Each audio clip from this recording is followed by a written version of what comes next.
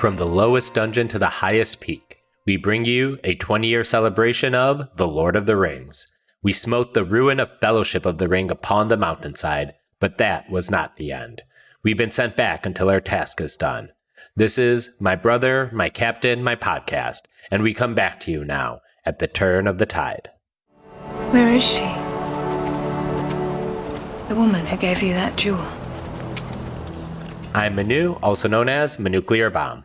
And I'm Emily, also known as J.R.R. Tweeden. Today's episode is The Wolves of Isengard, where I make a personal effort to do a 2-hour episode just about Legolas flipping onto that goddamn horse. But first, our spoiler warning. While The Ring may have passed out of all knowledge and memory, these movies haven't. We will provide recaps in every episode, but we assume you know these films well enough, and we will also be greedily delving into the source text, interviews, commentaries, and maybe even the Hobbit films. Today, we're going to dive a bit deeper into the concept of adaptations, which has slowly become the main through line of our coverage of both Jackson's Lord of the Ring films and the Rings of Power streaming series. There's a lot of avenues and lenses to discuss adapting books to screen. For this episode, we're going to use a framework laid out by Rhonda Watts in June 2020. Therein, she broke down adaptations into 4 categories: the museum adaptation, the artful adaptation, the loose adaptation, and the transformative adaptation.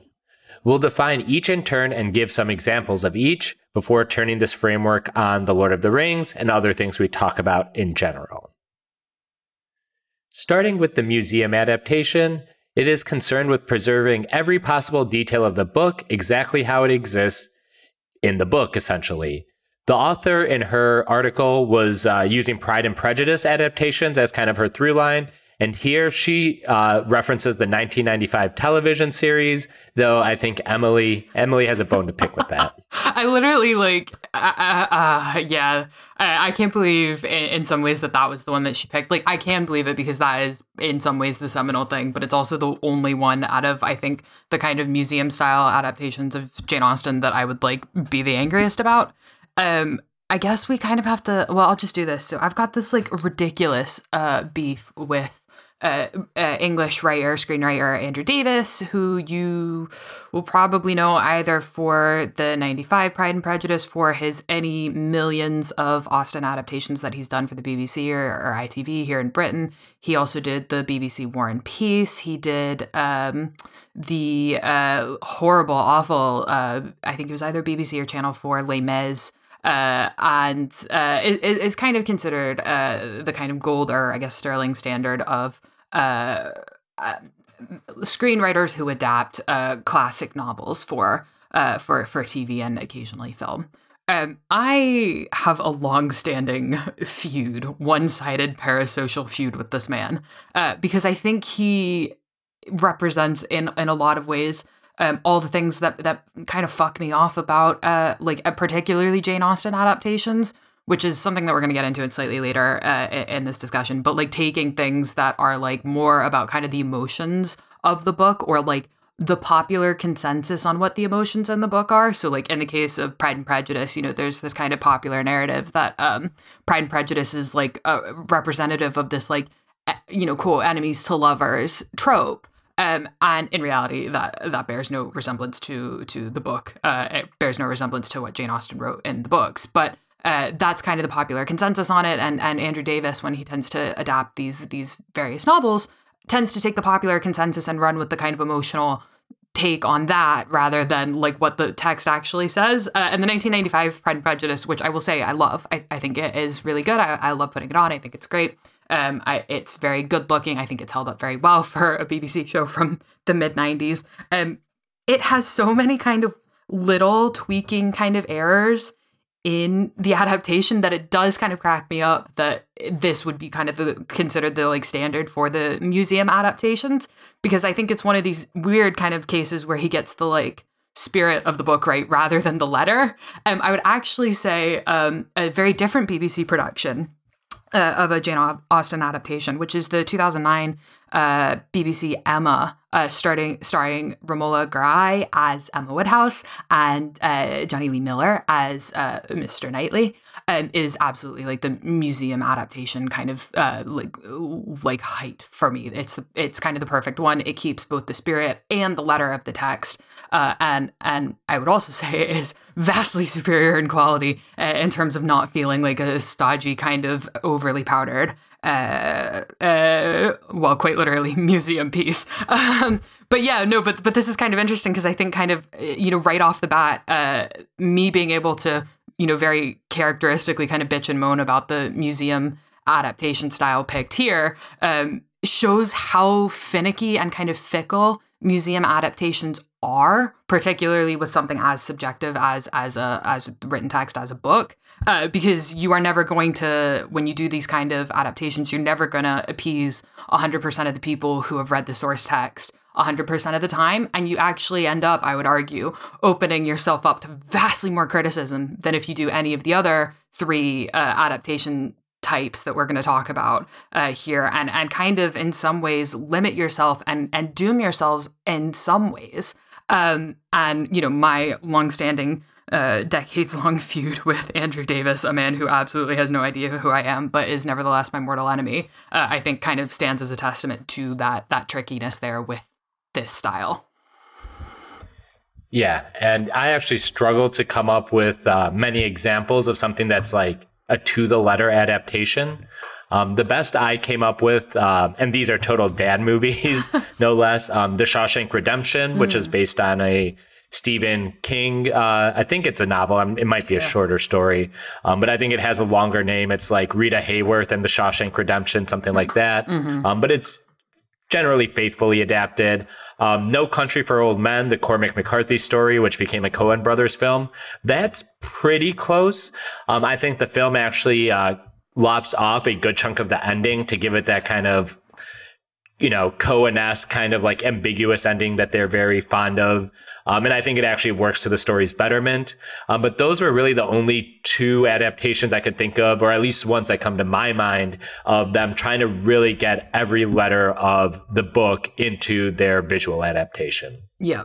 And I guess for me, the kind of, besides BBC Emma, which is one of my favorite TV shows of all time, the other kind of gold standard for me in this case is actually The Lord of the Rings Online. And one of the reasons I want to kind of point out The Lord of the Rings Online here as such a flawless kind of museum adaptation is to point out that the format of the adaptation is incredibly important here, because The Lord of the Rings Online is first and foremost an MMO. And it's a massive MMO. It's one of the biggest MMOs, like by size, by map size. I think of any video game currently in existence. It's fucking huge. It would take you, I think, someone timed it. It takes you like 23 hours to walk across the whole map to basically go from Eriador to Mordor, the very far west of Eriador to the very far east of Mordor.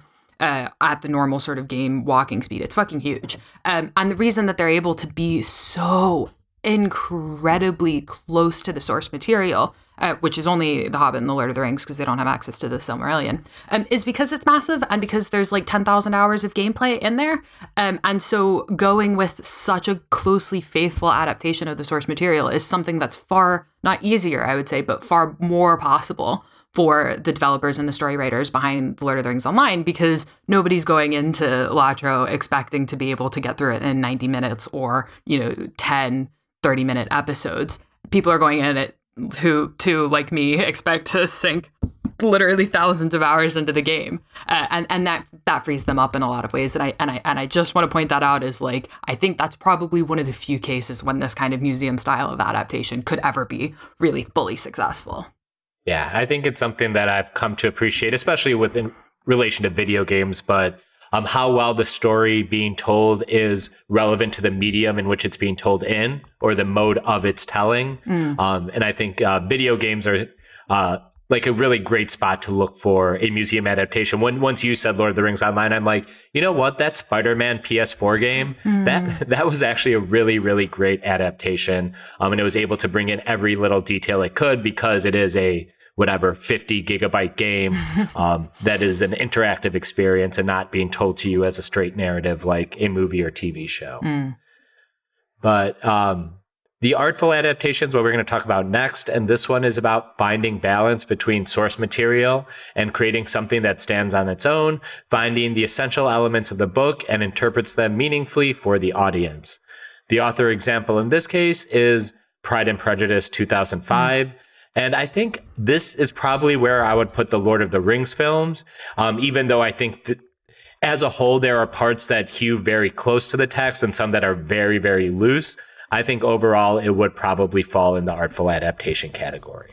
Yeah, I totally agree with that. And actually, I am very pleased that Pride and Prejudice 2005 is the example here, because I think this movie in particular, certainly over the course of recording this podcast, not this episode, but the podcast as a whole, I don't change my opinions that quickly, although sometimes I do. The Joe Wright's 2005 Pride and Prejudice has been really, really helpful for me in terms of like trying to kind of wrap my head around kind of how I feel about The Lord of the Rings and its relationship to the book. And which is to say, like, Pride and Prejudice 2005 is like one of my favorite movies of all time. It is also almost totally distinct from the book. Like, I think mostly the characters and locations share names and everything else is kind of vaguely the same, but mostly not really. But it's a beautiful film. It is a beautiful film. It looks great. It's super technically competent. It's well acted. It has a huge amount of heart and soul. And that kind of sort of dreamlike, near to, but not very close to style of adaptation is something that Joe Wright in particular excels at, because he also did a really wonderful adaptation of Tolstoy's Anna Karenina, which again, an Anna Karenina is a fucking massive book. It's like 1 million pages long, no less. It's not super close to the actual text of Anna Karenina, but it gets the kind of heart and soul of it right, and it does something really interesting with it. Like, I think setting it in a theater, like Joe Wright did, is it's a bit high school theatery, but it's kind of high school theater stroke of genius, and I think it is a kind of sign of what you can do when you're thinking about why you need to adapt something and when you have a really kind of clear purpose for what you're wanting to get out of your adaptation. And of course, I think the Peter Jackson Lord of the Rings films, even if I don't agree with what their purpose in adapting is all of the time, I could never say that they don't have a clear purpose. Like, they are obviously adapting this for a reason and getting very good at that. And that's kind of the same thing with the all of Joe Wright's work. And I think if anybody here hasn't watched Pride and Prejudice 2005, I would suggest going and watching Pride and Prejudice. It's on Netflix in the UK right now. I don't know about anywhere else, but throw it on. It's like 90 minutes. It's quick. It's an easy watch. It will not hurt you in any way. Throw that on and then go watch Lord of the Rings again, the Peter Jackson Lord of the Rings. And I think you'll see a lot of those kind of similarities there, certainly in the kind of boldness of the creative choices that they're making.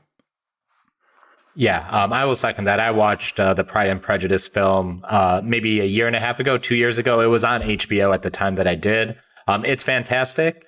I actually am someone who just thinks Keira Knightley is neat. So I just really like a lot of stuff that she's in. I know you have thoughts on Matthew Macfadyen's performance as Mr. Darcy, but that is just where I met that actor, and I'm a big Succession head, which I believe Emily is as well. It's overall a really great movie. I second that endorsement. It's actually the only intake of Pride and Prejudice I've ever had.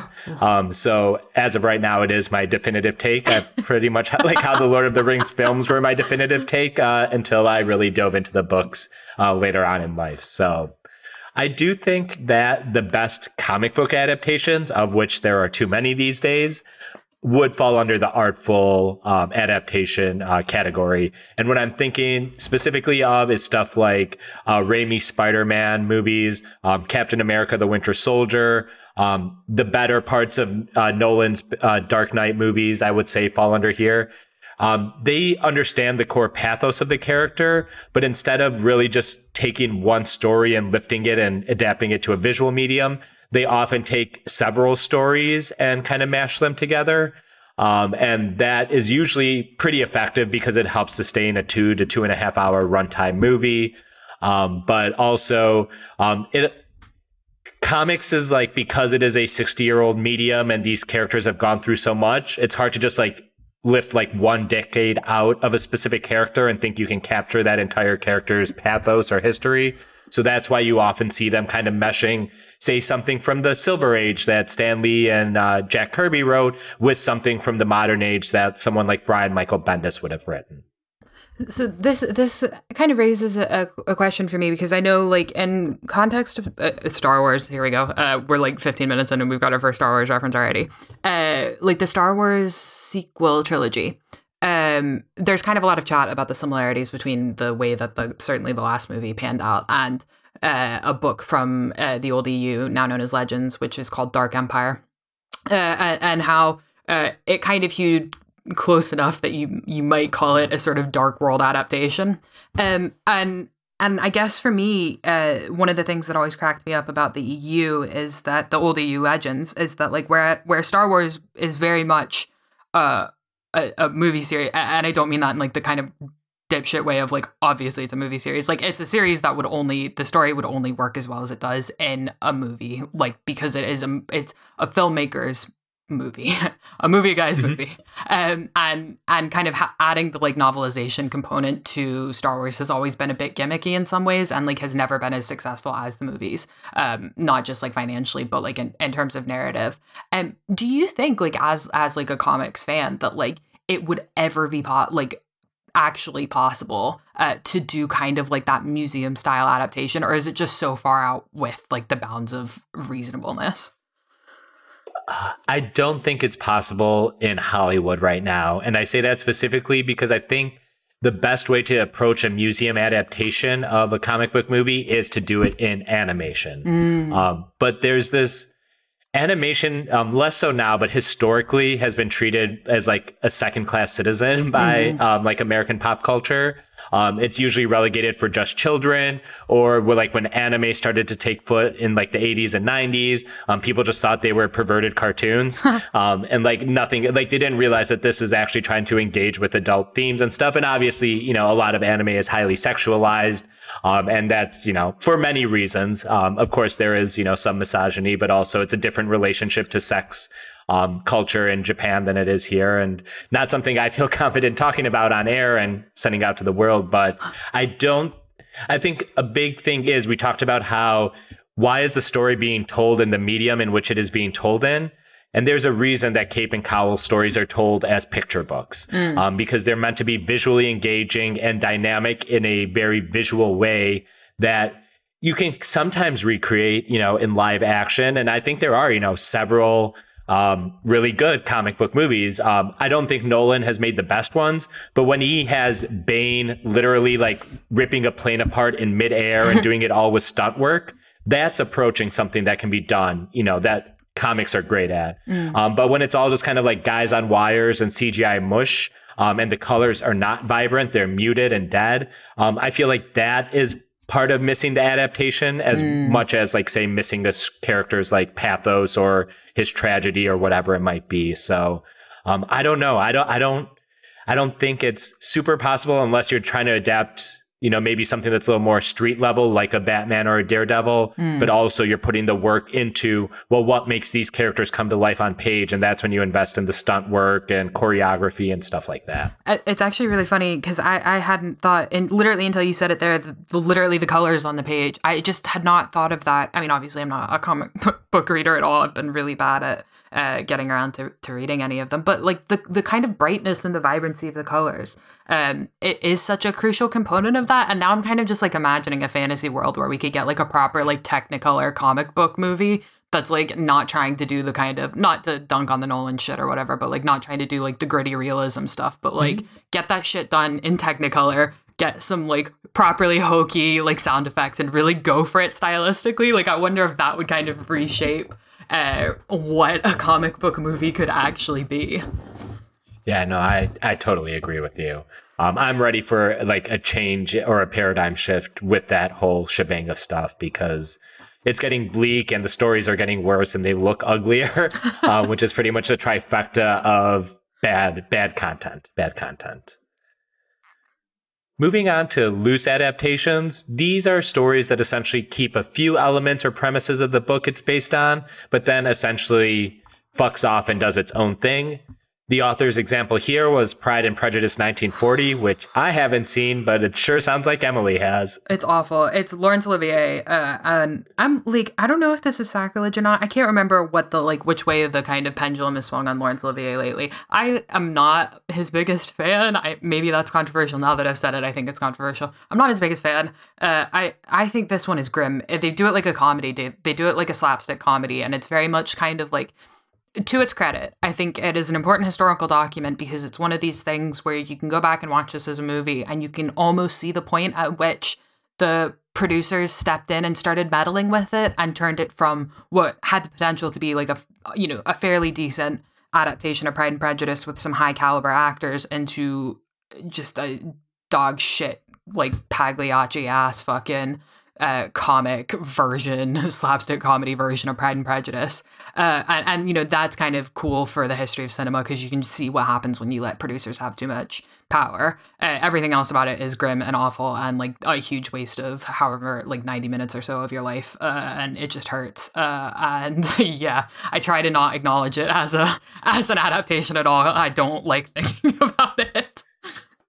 Yeah, to be fair, even though I have some good examples or good movies for examples for this, I feel like for the most part, people usually put bad adaptations in the loose adaptation category, or they would fall in there just because it's like, why aren't you just telling your own story at this point? Because it's either so divorced or just such a bad reading of the source material or just so removed from what the source material might even be about, that it just like, oh, well, especially now, I think I'm thinking about this with a little bit of 2022 brain. They'll make things adaptations just so they can put a familiar IP or cultural touchstone in the title. Yeah. Less so because we're trying to adapt this. So yeah, there's that. Classic. The good examples I thought of, and by good examples, I mean that not that the examples are good, but the movies, they are good and were smart to diverge from the text they were adapting. Dr. Strangelove was, I believe, a serious melodrama about Cold War politics in a similar way. Starship Troopers, the Paul Verhoeven movie, I believe was fully earnest in its fascist storytelling on page, but then obviously Verhoeven, who is not a fascist, decided to make it very comical and about fascism. So, good job. Jurassic Park, which I think is a fairly enjoyable book, but Steven Spielberg literally just took, the dinosaur theme park idea and ran with it in kind of his own direction. And then I think Miyazaki is someone who's very famously taken stories. And I think Howl's Moving Castle is the best example where he basically found an anime or a manga rather. He really fell in love with the story or at least the visuals or the conceits of the story and then kind of did his own thing. Howl's I think might have been a story, but I know some of his other works were based on mangas that weren't necessarily his own. He's also adapted his own manga to screen. Nausicaa and the Valley of the Seven Winds, I believe, is based on a manga that he himself wrote. And that one's really interesting because the manga goes off in wildly different direction and goes on for many volumes, whereas Nausicaa is just this really tight story that I'm not even sure the manga really gels with in full. So yeah. Loose adaptations? Oh God. Well, now that you've done ones that are good, I feel like a total jackass for bringing this one up. But The Hobbit, Peter Jackson's The Hobbit trilogy, curse series of words that one is, strictly speaking, I guess it does follow the plot of The Hobbit in a generous sense, but it is obviously incredibly loose with how it handles that and adds a lot and kind of expands a lot. And while is, I guess, broadly recognizable as The Hobbit, and I don't want to say too much because we will eventually have to dig into that fucking trilogy. It in some ways it's only recognizable as The Hobbit because Peter Jackson's himself kind of set created the language, the visual language for The Lord of the Rings as we understand it now. And without him having created that and therefore kind of being able to replicate that language, maybe we would not be as friendly to that version of The Hobbit as we are now, which is not to say very friendly at all, but yeah. So there it is. That's my offering here instead of a good adaptation. And the final one we'll talk about is the transformative adaptation. This is one where you take the source work and transpose it to a different time period or culture, subculture, or just put it in a whole new context from what the original one is. The author's example is Bride and Prejudice, a movie I'm sad to say I haven't seen, but is very popular in Desi or South Asian circles because it is one that transposes it into a Bollywood film. Some of the other examples, the one that comes to mind immediately is Akira Kurosawa's film. He very famously has taken Shakespeare plays and then adapted them to medieval Japan for his samurai stories. Throne of Blood is the story of Macbeth. Ran is King Lear. Hopping over to Hollywood, some very famous examples are Oh Brother, Where Art Thou, the Coen brothers flick, which is, kind of loosely based on the Odyssey, but told in the antebellum South or like the Reconstruction South. It's like 1930s South. It's so fucking good. It's actually a bit later. It's a bit later than I was making it out there. Baz Luhrmann's Romeo and Juliet would, very famously be included in there, as well as The 10 Things I Hate About You as a Taming of the Shrew adaptation. Oh, which is just one of the best Shakespeare adaptations ever. Yeah, I love it. It's so good. And yeah, thoroughly defined my personality. I'm going to add one to the list that I haven't actually seen, but I have been thinking about constantly since you mentioned it on this very podcast, however many months ago, which is the Lord of the Rings episode of South Park. Something that haunts me, and I should actually sit down to watch eventually. Yeah, that's actually a good point. I would say several South Park and like Simpsons episodes would also fall under here. Like the Sideshow Bob Cape Fear episode, the one you may know from Sideshow Bob stepping on all those rakes, is very much just Cape Fear, the movie, but obviously with some jokes and twists along the way. The episode Rosebud is a giant Citizen Kane parody, but it's about Mr. Burns' teddy bear instead of... I'm assuming I can spoil Citizen Kane for everyone, even though it wasn't in the spoiler warning, but instead of his sled. So I think parody, satire, and especially like, stuff like South Park, Family Guy, but even going back to like things like Tiny Toons, Animaniacs, and even like 1940s Bugs Bunny cartoons would often be, let's take a famous story and let's put, Bugs and Daffy in there to do the hijinks instead. Yeah, this is actually, if I were a smarter person and had thought about this, like what the South Park reference here does to this whole kind of discussion, I maybe would have had something more complete to say about this. But I actually think there's something kind of interesting to be said about the fact that, like, I think some of the most successful, like, transformative adaptations, and by successful here, I'm rating it in terms of, like, thematic accuracy, not sort of like going point by point and getting every single kind of like dress detail or whatever accurate. In terms of thematic accuracy and really kind of understanding truly what the point of a source text is, there's something to be said about the fact that I think comedies tend to knock it out of the park with that. The Simpsons was a really brilliant kind of way to get young people into a lot of these kind of more famous stories. Like, I certainly remember when I was in school having, my English teachers use a Simpsons episode to introduce us to, like, for example, the Odyssey, or, in brief, to like Joan of Arc. And there's something there, I think, maybe in the kind of the freedom and the silliness and the kind of lowered kind of inhibitions of the audience that lets you get at the kind of more poignant and important kind of elements of a story in a way that, like, when you're going for a 100% kind of serious adaptation, you maybe don't get the flexibility to do. I don't know. This is such a half-baked thought, but all I can think about is why the fuck is it that, like, The Simpsons is so good at doing these adaptations, and, like, why is it that they kind of get it better than everyone else does who's playing it straight? Okay, I'm just going to hypothesize like wildly here, but I think I'm going to circle it back to my previous spiel about animation. It's not just that they're kind of loosely adapting these stories, but I can point to, zoom outs in the Simpsons episodes and it's like, oh, this is something that Orson Welles did very tangibly with camera work in Citizen Kane. But by using the medium of adaptation, they can recreate it so it's not a huge, like, budget buster or requires a lot of work. But then it also, when I go back and watch Citizen Kane or watch Cape Fear or watch Goodfellas, I'm not just, oh, this reminds me of a Simpsons episode, but it reminds me of Simpsons shot or mise en scène.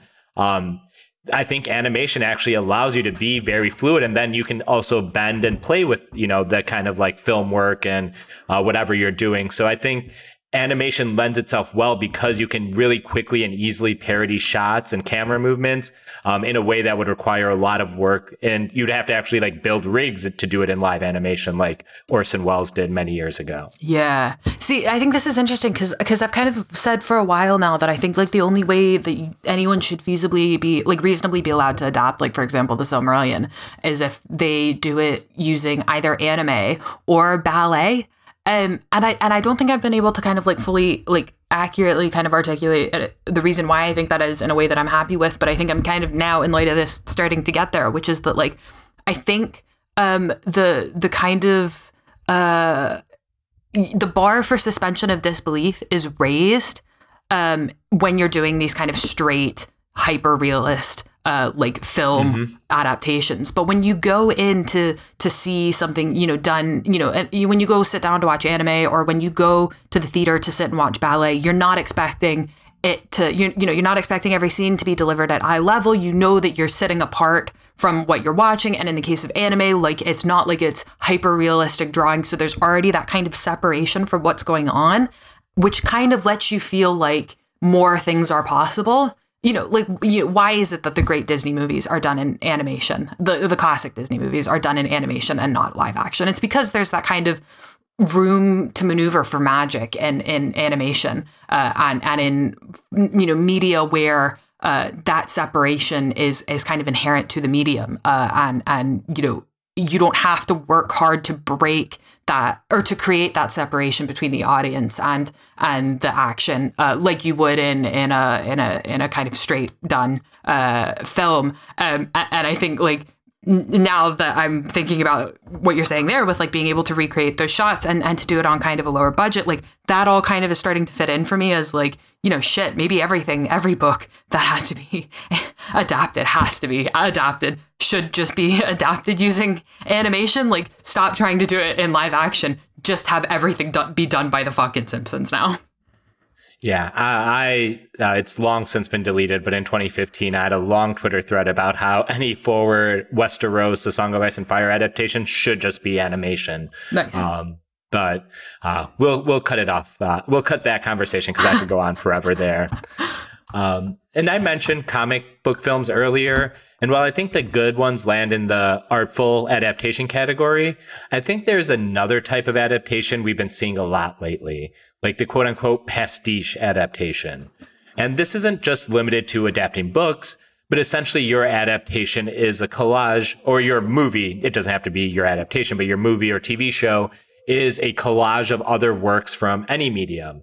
I mentioned Captain America: The Winter Soldier as an artful adaptation because it's pulling very specifically from the Winter Soldier arc and the Ultimates 2 arc, but it is also very much adapting 3 Days of the Condor, a Robert Redford 70s political thriller, which has pretty much a lot of the same beats as The Winter Soldier. It's a deep American state, you know, spy story. The ending is based around leaking information to the public. In Winter Soldier, it's Twitter. In 3 Days of the Condor, it's the New York Times. So it's a great snapshot of how media has changed between the two. And that's also why Robert Redford appears as a character in The Winter Soldier. But I only bring this up to take a shot at so much of our media in 2022, which I am very wont to do. Everything now feels like it's a collage or pastiche, and it's kind of just tiresome. Like, you know, I love reading how Book of Boba Fett, a fundamentally awful show, is a mashup of The Searchers and High Noon or some bullshit like that. I think our cultural discourse has gotten just so reductive that if your work is ostensibly calling out to better work, people are like, oh yeah, this is good. Yes. Okay. You are so right on this. Sorry. My brain just like shot off like a million thoughts at once. Like you are so right on this. And I think I think one of the things that I'm struggling to kind of separate in my head, and I don't know if there's like a right answer for this, but like, you know, I think there's kind of like reference and then there's pastiche and then there's like whatever the fuck we've got going on right now. Cause like, I think you are right. Like, I think like everything, like nothing is original, everything is derivative. But there's also like kind of there should still be room for like good and interesting, or if not good or interesting, then funny kind of pastiche work. Like, you know, there's P.D. James, who's this kind of famous, was this famous British mystery author, like, you know, the kind of dime a dozen mystery paperbacks, did this novel called Death Comes to Pemberley, and it's like a sequel to Pride and Prejudice, and it's this mystery. It's this great kind of whodunit sort of mystery, and it is not overly self-serious, which is great. But it was written in like 2010, I want to say, and then adapted for the BBC, starring Matthew Rhys brilliantly as Mr. Darcy, and Anna Maxwell Martin as Lizzie Darcy then. And, you know, it was kind of hokey. It was obviously referential because it was picking up on Pride and Prejudice, and that was kind of fun, and it wasn't overly self-serious. And I think one of, like, what you're calling out to now, spot on 100% accurately, is this like equal parts overly self-serious kind of reference, but also this like awareness that the reason that a lot of these shows and movies are making these references is because they don't actually have anything original or interesting to say. And because there's this kind of like deep-rooted insecurity in a lot of the kind of, I guess, creatives who are working on the kind of narrative sides of these movies and TV shows now, and they have to do that kind of shitty Whedon speak, like, winking reference, so they can't even fucking commit to the bit because they know that the bit, it only has to be there because they can't write anything else. And it gets this like weird kind of slurry of like shit compacting shit with like a lack of creative courage the whole way through. And instead of having anything interesting to say about like either the story that they're working on or the genre or the like creative landscape as a whole, they're just using this kind of like pastiche style reference as a way to cover for their own shortcomings because they like don't feel like they could ever be the next like Jane Austen or John le Carré or whatever, but they also don't want to try. And they just want to cut the paycheck and go home. And like that, I think, is what you're getting at there. And I'm just like, this will take me some time. I will need to go have a couple sleepless nights fretting over this like a total weirdo. But like, I think there has to be that kind of dividing line somewhere, but I don't know where it is or like how to kind of demarcate it, I guess. I eagerly await for your follow-up report. I know it's going to be great. And I guess before we hash out Lord of the Rings, I will say something about Thrones, because I think it's also useful because I think it transitioned its adaptation type midway through its run. The first 4 seasons hew really closely to the first 3 books. There is a lot of economization, but overall it's hitting almost all the same major plot beats. It's somewhere in between museum and artful adaptations, and it kind of depends on which character they're adapting. And I will say there's a reason these are considered the best seasons of the TV show. Season 5 and the much maligned Season 8 felt very much like loose adaptations. They had some plot points from the last 2 books and George himself, but otherwise the creators just did their own things with those bullet points. Season 6 and 7, though, which I love about 75% of, fall into that pastiche adaptation category. They didn't have more books from George specifically, so they went back into the fictional history of A Song of Ice and Fire and some of the previous events prior to Robert's Rebellion and the War of the Five Kings, and used that to inspire what they were going to depict in the show. This, like an example, would be in the Season 7 episode, Spoils of War, the one where Dany, Drogon, and her Dothraki attack the Lannisters. It's the one with Drogon flying through the air and burning up caravans and all that good shit.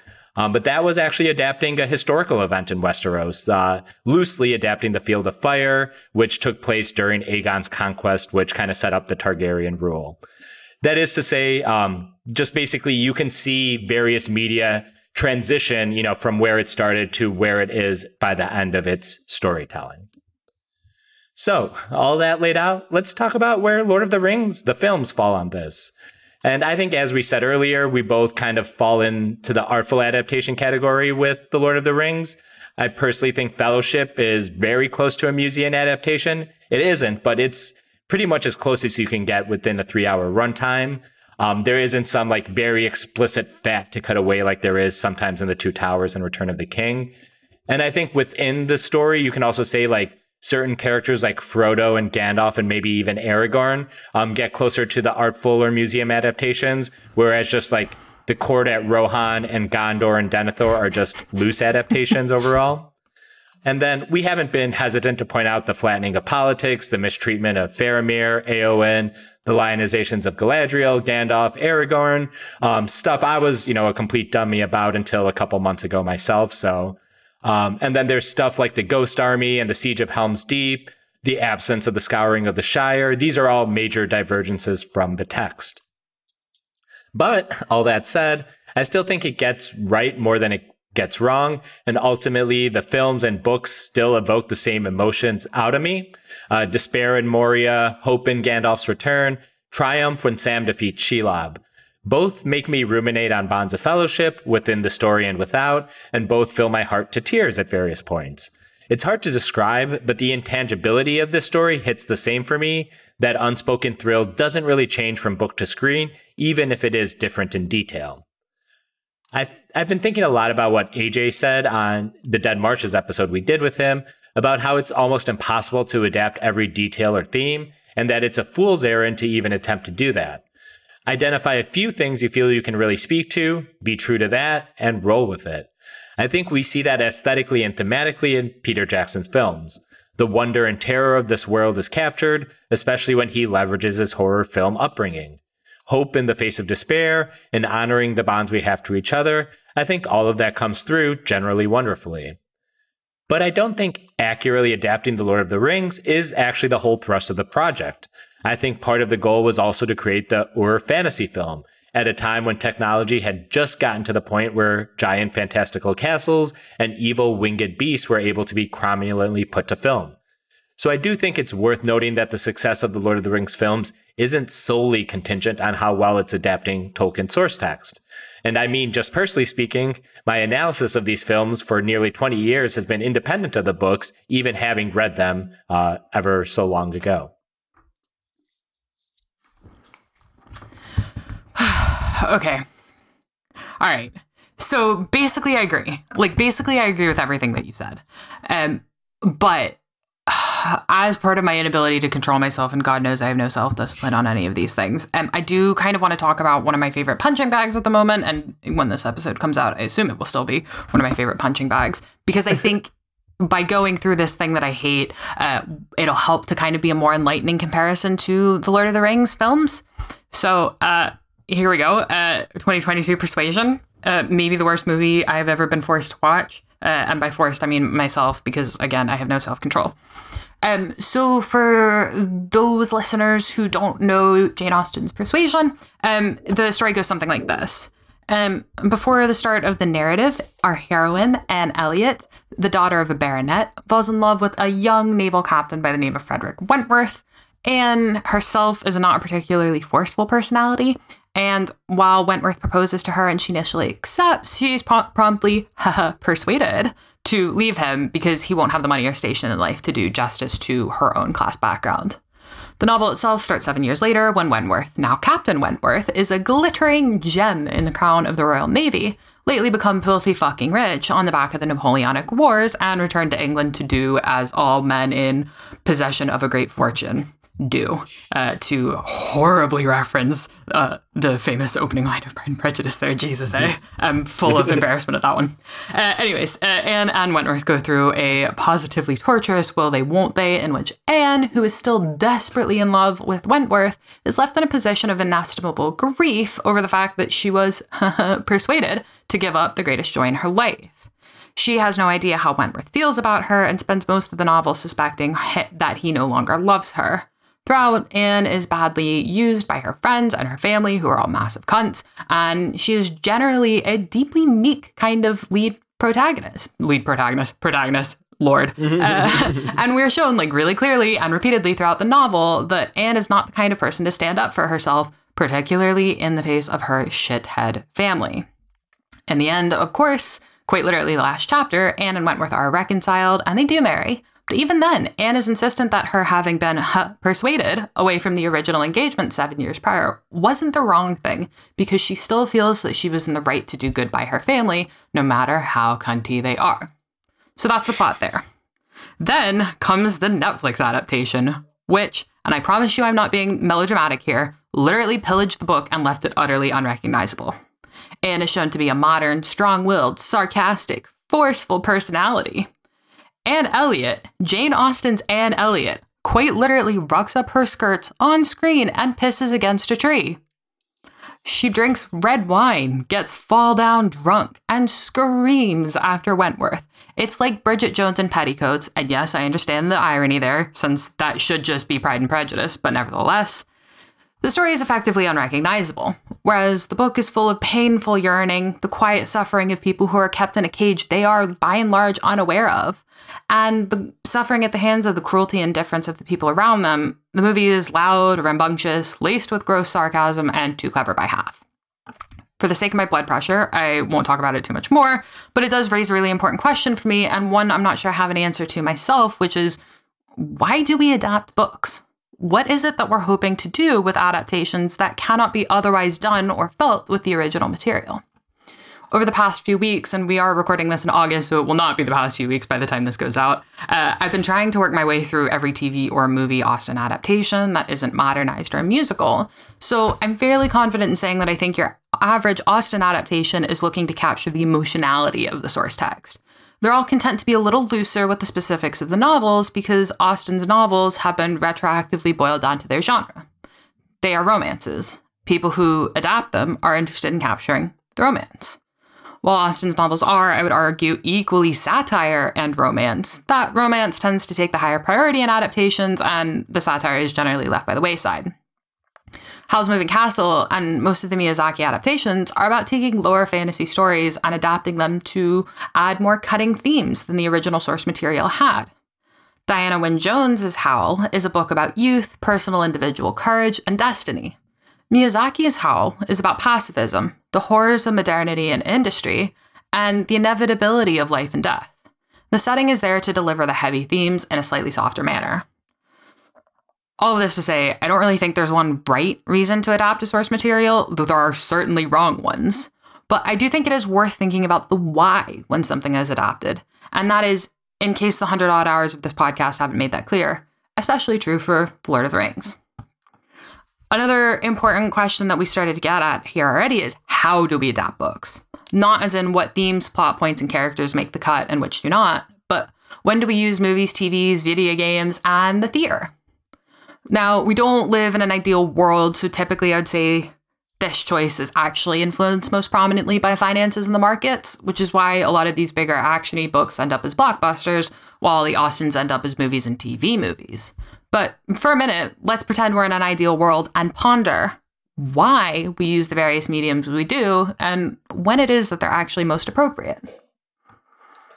Yeah, and I think that kind of circles back to what I was saying about part of the goal of Lord of the Rings was just to put giant epic fantasy on screen. Yeah. And this is something that might be hard to think about if you weren't actually living through it as it came up and aware of what films look like or what they could do in the 80s and 90s. So if you're asking, like, why adapt Lord of the Rings the way they did in 2001, some of it was, especially for us who were already, semi-adults at that point, like, we want to see this stuff. We've read stuff like this. I played video games, 16-bit Final Fantasy games where I have to pretend these castles are these ginormous, staggering things. But, it's, 20 pixels on your, like, boxy microwave television. So, like, we hadn't, like, I don't want to pretend I don't have an imagination and I need someone's imagination to show me what these things look like in 3D and live action. But there is sometimes a certain thrill to actually see things you've only read or seen in one mode in another mode. I felt the same way, dorkily as it's going to sound, seeing Spider-Man for the first time, like, cromulently on screen. And granted, it was obviously a CG character swinging between the buildings of New York, but it was still like, I had never seen this with one thing you don't have in comic book pictures is gravity and momentum and physics. So actually seeing that it's not just, a guy throwing ropes out of his wrist, but there's actually some kind of like physics and work and momentum in the process of going from building to building, swinging along. Those are things that are exhilarating. So I think there is like an exhilarating sense to just seeing it sometimes, even though that can lead you to a very like banal mode of entertainment where it's just like, oh, I'd rather see it as a TV show because then I can just watch it and I don't have to think about it or read it or take the time with it. But I think where The Lord of the Rings was in terms of the history of cinema, it was very much, like someone wanted to bring fantasy to life for the first time in a magnificent way on big screen, and it just kind of made sense for it to be the Lord of the Rings in a way. The age of Arthur stories was kind of long past at this point, and Lord of the Rings was the totem of the fantasy genre. Yeah. No, I think that's a really good point as well, because I think like the way that I've been thinking about adaptations so far is like, what does the adaptation do to the source material? And I think basically what you're saying here, which is I think a far smarter way of thinking about this right now, is like, what does the source material do to the adaptation? And like, what can this source material be wielded for in pursuit of like either the adaptation or the medium to which it is being adapted? And like, you're right, like the Lord of the Rings here is being used to like further cinema as a medium rather than being used to further the Lord of the Rings, and like that is a far more constructive way of thinking about these films. Yeah. And I don't want to linger on this point too much, but I'm also thinking it is a way often to introduce a new group of people to a work. It's because of these films that I came to the books and we're doing this podcast. There's a reason that, Game of Thrones is such a brand name. That show brought a lot of people into books that I had just finished reading. And that is, overall, for getting adaptations, been a net good in terms of the people I've met and opportunities I've had. So sometimes it is just this story meant a lot to me, and I want to share it to a new audience who may not have had a chance to experience it before. So a lot of things at play. The last thing I kind of want to mention here is that in 2022, I sometimes grow tired of fans always calling to make everything a TV show instead of a movie, just so you have more time to hit all the plot beats from a given work, or to give more space to learn about, say, your favorite MCU hero. I think this falls into that quote unquote more is better approach to storytelling, that having every bit spelled out is more sound, leaving no place for audience interpretation or fanon. It's why half of these Disney Plus series, both on the Marvel and Star Wars side, feel like they exist to fill out or confirm Wikipedia pages. Yeah. Again, so like, I think there's kind of this thing where like, when you're thinking about the medium here and like what the adaptation is doing to the medium, that's kind of not really like a calculation that's being put into like, for example, the book of whatever, Boba Fett, dumbass Boba T. Like this is a thing that is being made because it is like cheap, easily digestible, and like they're going to be able to kind of artificially ramp up Disney Plus's streaming numbers with it. And it's not taking into consideration the fact that like there's a huge difference in terms of narrative pacing between the movies and the TV, between the way movies and TV shows work. Like TV shows can only be so long per episode, and fuck to the Duffer Brothers and their stupid ass fucking 3-hour episodes. I hate that so much, and that should not become the standard. It's awful. Like barring that weird Stranger Things stuff, like the cutoffs in TV series are more routine than in movies simply because there are more of them, and that necessarily changes the pacing of your story. And I think one of these things that we're running into right now is they're like, people who are making these TV shows just aren't thinking structurally about what that like routine interruption of the story actually does to the overall story. Yeah, no, very much so. I was just thinking about that in relation to Better Call Saul, which is a series that just wrapped as of this recording, and was something that the writers didn't really have an idea how it was going to end. I think we've talked about how Vince Gilligan and Peter Gould before on this pod, they just kind of write it as they go. They have some broad strokes, but Kim Wexler, played by Ray Seahorn, who is the second lead of the show, she was just going to be a throwaway character for the first couple episodes, but she gave such a performance that the TV show adapted around her as like, oh, we have to give her more to do. It's actually the same thing that happened with Aaron Paul in Breaking Bad. TV itself is an adaptable medium, which sets it apart from movies and books. It's not like, here's your final product and this is it. It's more like, oh, we have time. We have some gaps in production where we can go back, or we have a season break and we can say we can jettison this part because no one liked this part of our series, but people really love that guy. So we're going to have a lot more of that guy. So TV itself is something that can be made to be a little more pliable and flexible during its creation, which is kind of unique as opposed to movies and stuff. And as you can tell from this pod or my work on other stuff I've talked about at length, I'm very interested in mode of adaptation. I'm interested in what choices are made, what that may reflect about the creators or writers' take on the original work. I really like discussing what things are cut or how one character might be subbing in for another. And I like discussing all that within the confines of the limits of production in terms of budget and technology. And I think that's also why I'm only interested in discussing the theatrical editions, both there in terms of watching and podcasting. I don't need every last bit explained to me. I want some of the blank spaces that the movie allows for. And that's why I've been eagerly filling you in as like, oh, the first time I watched this without an extended edition scene to explain what is happening, I thought of this. And sometimes I like what I thought of more than what, Tolkien thought of or what Peter Jackson thought of. If I want every last detail, I'll kind of just go to the book. But I will also be kind to you extended edition sickos. I think the extended editions are still far enough off from the original text. And there's so much more in the books that it's still a pretty big gap that I can see why, you wouldn't want to go to the book just to get the extended edition scenes.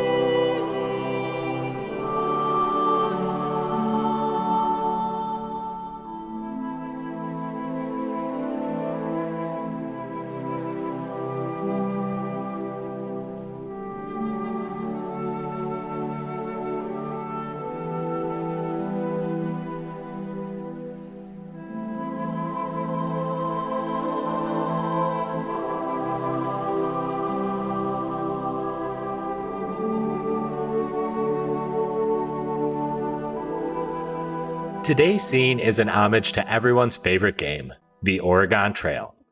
We pick up with Gimli, Éowyn, and Aragorn on the caravan to Helm's Deep, with Gimli providing the deepest and most profound lore we get on the dwarves' all trilogy.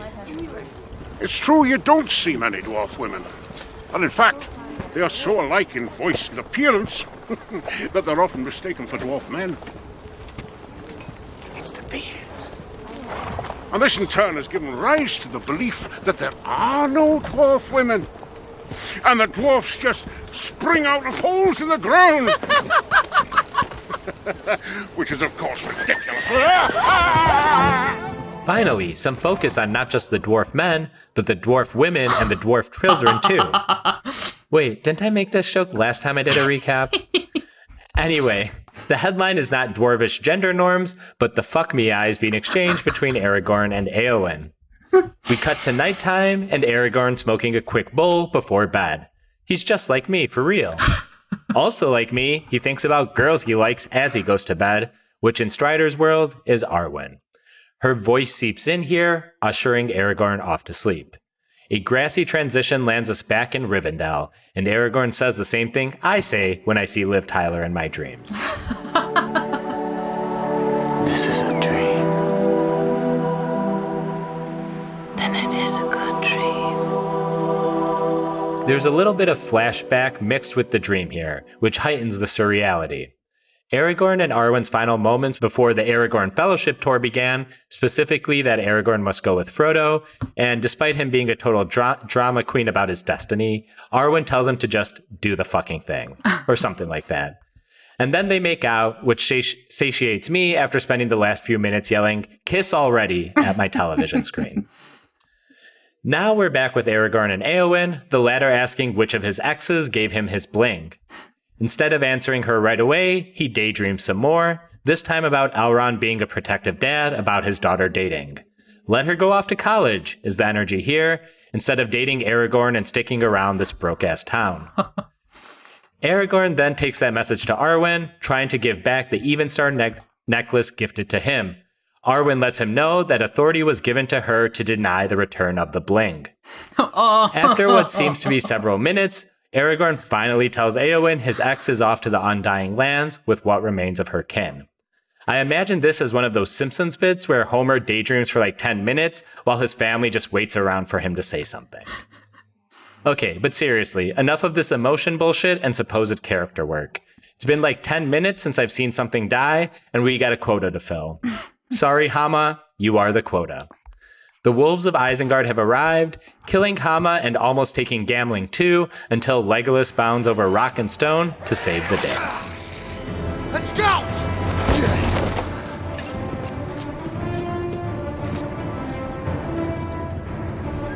What is it? What do you see? We're under attack! Legolas keeps lookout as Aragorn and Theoden wrangle the Rohirrim. Gimli is a rider too, he claims, as several people help him get a horse. Éowyn too can help, but Theoden has another task for her. You must lead the people to Helm's Deep. And make haste. I can fight! No! You must do this. For me. Now here comes some of my personally favorite shit, Legolas going sicko mode. After taking out a handful of warg riders, he grabs the undergirdle of Gimli's horse and impossibly launches himself onto the saddle, swinging underneath its neck and landing neatly behind his dwarf pal. I want to play just a sample of the crowd reaction I witnessed to Legolas getting on the horse like that.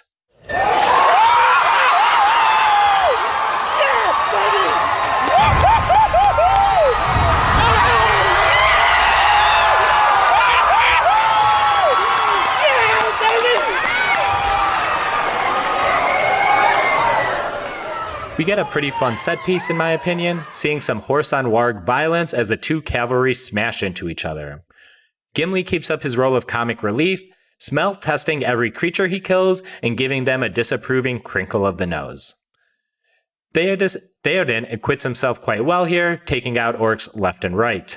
Aragorn is less good at this shit, getting his shit tangled up with the lead warg rider guy dude. Ryder gets stabbed off the warg, but man and wolf go plummeting off the cliffside. Legolas looks frantically for his pal, but the lead warg rider guy dude clues Legolas in on Aragorn's fateful fall. He even took Aragorn's bling to prove it. Good thing the movie just reminded us all about it. A disheartened Legolas and Theoden reassemble the men to continue the march to Helm's Deep. Get the wounded on horses. The wolves of Isengard will return. Leave the dead. Staggering arrival at Helm's Deep, Éowyn and the civilians get there first, giving us our first establishing shots of the ancient fortress. There's some fine statue work here too, as the camera orients us with the castle, laying down some geography for the film's final act. While the familiar mournful Rohan strings come in here, don't miss the little drum beat behind them, symbolizing both the march to the ancient stronghold and the march to war. I'll play that bit to outro this recap.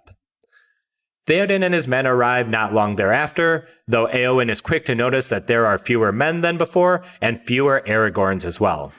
Gimli gives her the deets as Theoden bars the gates to Helm's Deep.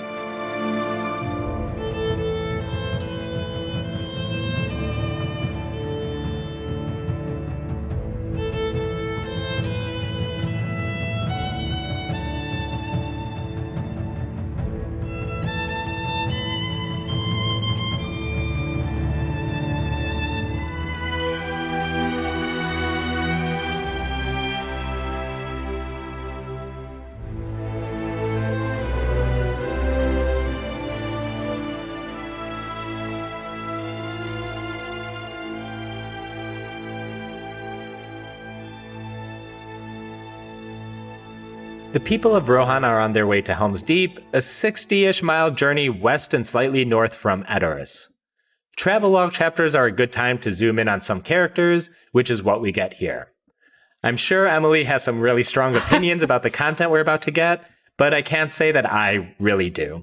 It's mostly just serviceable character beats that work well in the context of the film and its pacing, wedging itself in between Frodo's capture in Ithilien and the warg set piece thereafter. Because when you cast Liv Tyler, you gotta use Liv Tyler, and apparently for this production crew, it's using Liv Tyler to talk about Aragorn's doubts and fears.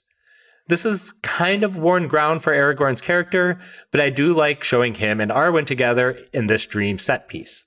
The perfect sheen of Arwen's blemishless face against the scraggly beard and wrinkles on Vigo highlights that they are from two different worlds, and the years have worn on the future king in a way it doesn't show on his queen.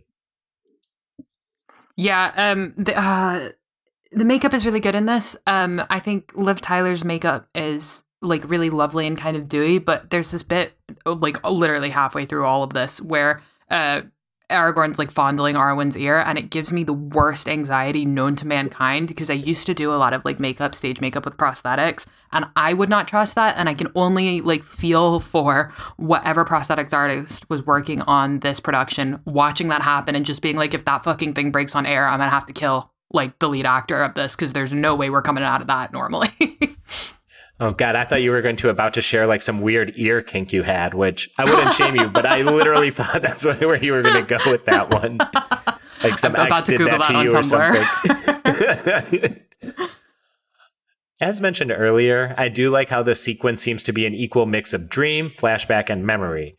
Bits from Rivendell we didn't see in Fellowship of the Ring that allows us to reacquaint ourselves with Hugo Weaving's Elrond.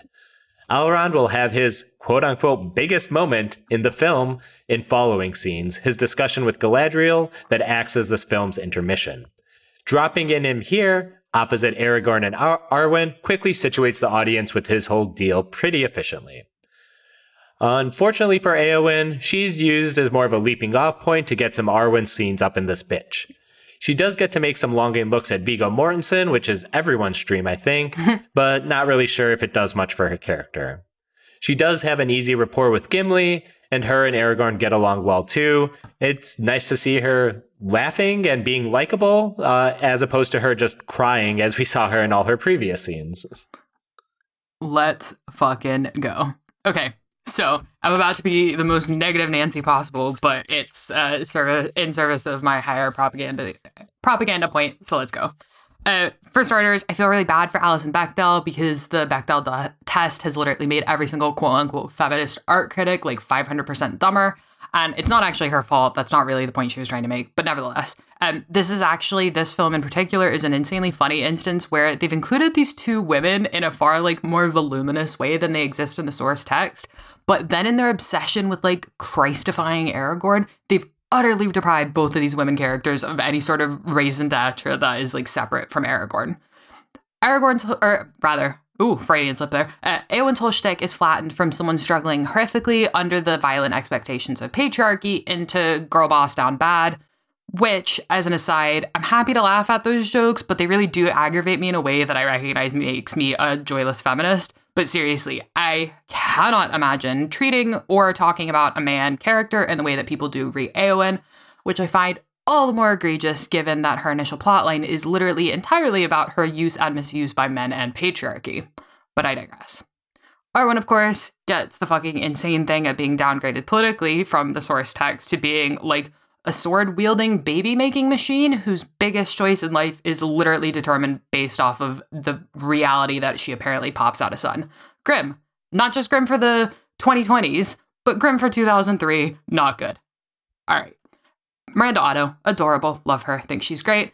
I can't really rag on her too hard. It's not really her fault, but I have to think of her Éowyn in the same way that I think of Matthew Macfadyen's Mr. Darcy, in the sense that, like, Matt Mac's Mr. Darcy is, like, a dude named Mr. Darcy and not Jane Austen's Mr. Darcy. This is like very much the same thing for Miranda Otto's Éowyn. I don't really think it's her fault in the same way it's not Matthew Macfadyen's fault, but these are just two separate characters to me. The other thing that grates here is like the crux of Éowyn's story feels very, very hollowed out, and I don't actually think it's ever more clear in this film in particular than in this specific scene. We're meant to believe, so far as I can see it, that women fighting is necessarily a good thing without condition, and therefore Éowyn's exclusion from that is inherently a bad thing. We've already been over some of the kind of moral stickiness there, but I think the way that this is set up in the film is also quite weird. So we know that there's a more concrete shield maiden tradition in the film universe than in the book one. Again, we've already trod this ground before. Éowyn, of course, alludes to this in her conversation with Aragorn, which has the changed line from the book to the movie as the women of this country learned long ago that those without swords may still die upon them, whereas in the books, it's just the people. So we know it's marginally more plausible in this universe that a woman might become a shield maiden, and Éowyn's angst stems from the fact that she's denied that, evidenced by her brother and her uncle specifically denying her that on screen. But this is actually quite a significant change from the books. In the books, the setup is this. The Rohirrim value war and warriors above all else. If you want to be a person of consequence and worth in Rohirrim society, you must be a warrior. Women are excluded from being warriors on the basis of their gender, though the Rohirrim have a shield maiden myth to help manufacture consent for the principal organizational value of their society. See, we let women fight. There's no systemic issue here. It's a purely individual one. Huh, where have you heard that one before? Anyways, Éowyn is blocked out of this system and forced to perform the task of caring for her uncle, who fails in his duty of care to her and also to his kingdom. Éowyn does this pretty thanklessly and naturally feels quite bad about it. When she expresses that she thinks it's pretty fucked up that she's the one left to do the low-value work of caring for the king and kingdom while the men get to fuck off and fight and get heralded as heroes and remembered for all history, all the men tell her, effectively, well, hey, don't get too mad about it. There's loads of value staying at home and taking care of the kingdom. Even though it's pretty disingenuous, since literally none of them would do it themselves, which is why Éowyn gets stuck with it. Éowyn then, trapped and despondent, sees going to war as an avenue for two things. First, to win her glory, and effectively to become greater than she could possibly be while trapped in Meduseld. And second and latterly, when she realizes, after killing the Witch King, that this war shit isn't actually going to fix her problems, she sees it as a chance to win a different kind of freedom by, of course, getting herself killed. So, Éowyn's gripes in the book are very serious, literally life-threatening, and the prognosis is grim and getting grimmer, in no small part because all of the men, particularly her uncle and brother, pay exactly no attention to her. But the setup in the movie is different. Éowyn's barred from fighting, but it's not articulated in terms of her being basically forgotten along profoundly misogynist lines. It's because the men in her life have committed the horrible sin of caring too much about her and simply thinking too highly of her. Where Theoden in the book straight up forgets that Éowyn exists and has to be reminded by Hama that she can in fact be a great leader in Theoden's stead, movie Theoden looks to Éowyn without hesitating, very happily treating her as his right-hand man without prompting. Later, when both Éomer and Theoden deny her request to fight, they do so because they're worried for her safety, not because they simply cannot be fucked thinking about her or talking to her. This scene in particular is really the killer for me because after that beautiful shot of Miranda laughing and smiling at Golden Hour, Theoden leans over to Aragorn to say how happy he is to see her smiling again, and this effectively kicks off the Smile Sweetie plotline of the next two movies, wherein the only thing Theoden says to Éowyn is that she should learn to smile more. And this actually ends up being the resolution to Éowyn's character arc. Her quote-unquote satisfying conclusion is that we see her smiling, which, okay. I do want to take this opportunity to point out that even though it's an undercurrent, the smiling stuff is in the extended editions, not the theatrical editions. That is a good point. Yeah, they don't actually ever say it in the thing, but it's all about her happiness and her joy and why won't you just be happy? Anyways, I hate it. That's where the I know your face stuff is like slowly building on that as well. Yep.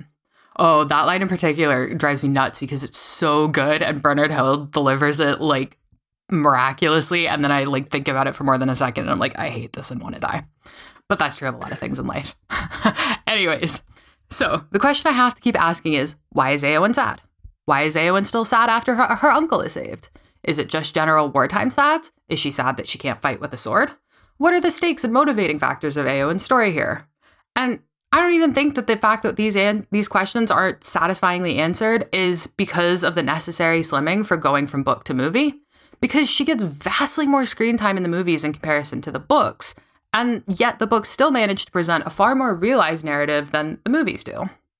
Also, and I hate to do this, but I hate the whole politics and the implicit weirdness that is involved with Éowyn's story as her journey to happiness rather than her journey to self-realization.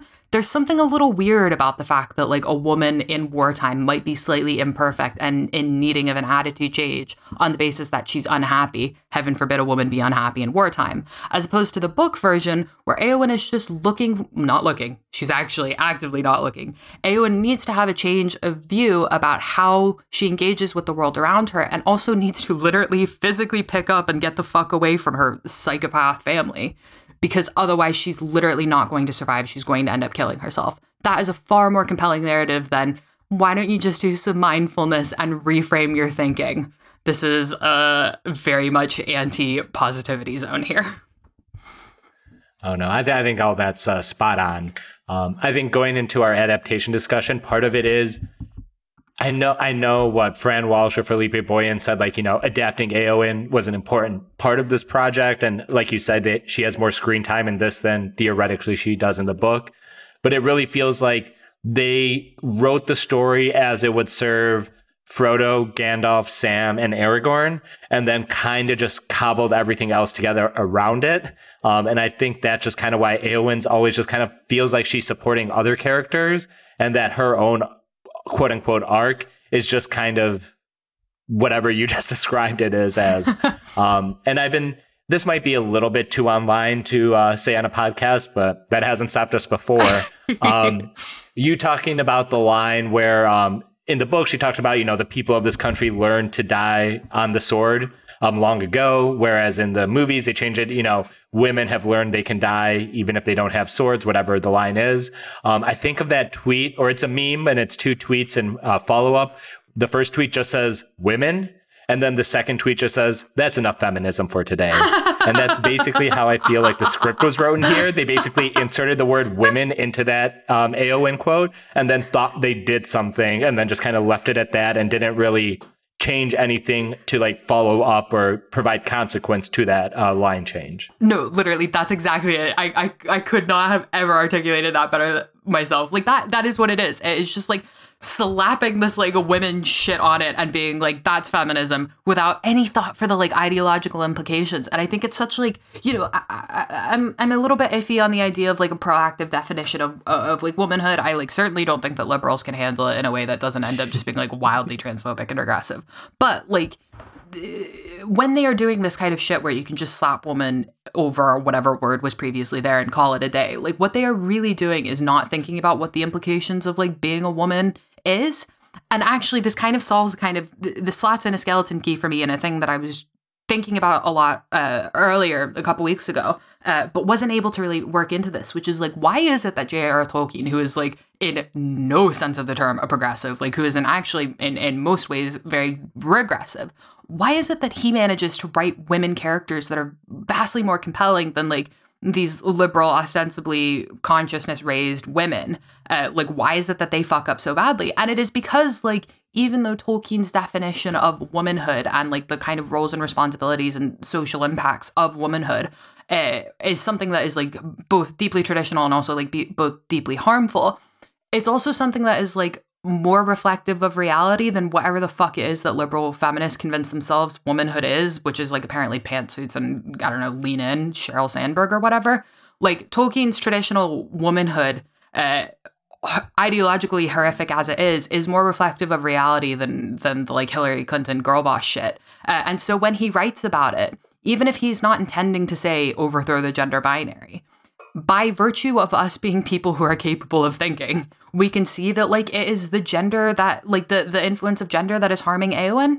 Whereas in this, there's any number of things that could like theoretically be what's harming Éowyn. Like it could just be general bad vibes. She may have a chemical imbalance in her brain that like is effectively not like her fault, but like is something completely internal and has no basis in the external around her. And if she just got like dosed up on fucking sertraline or whatever, she'd be fine and her plot wouldn't matter. And that is the problem with this like not thinking about the consequences of like gender and womanhood that goes hand in hand with like liberal feminism.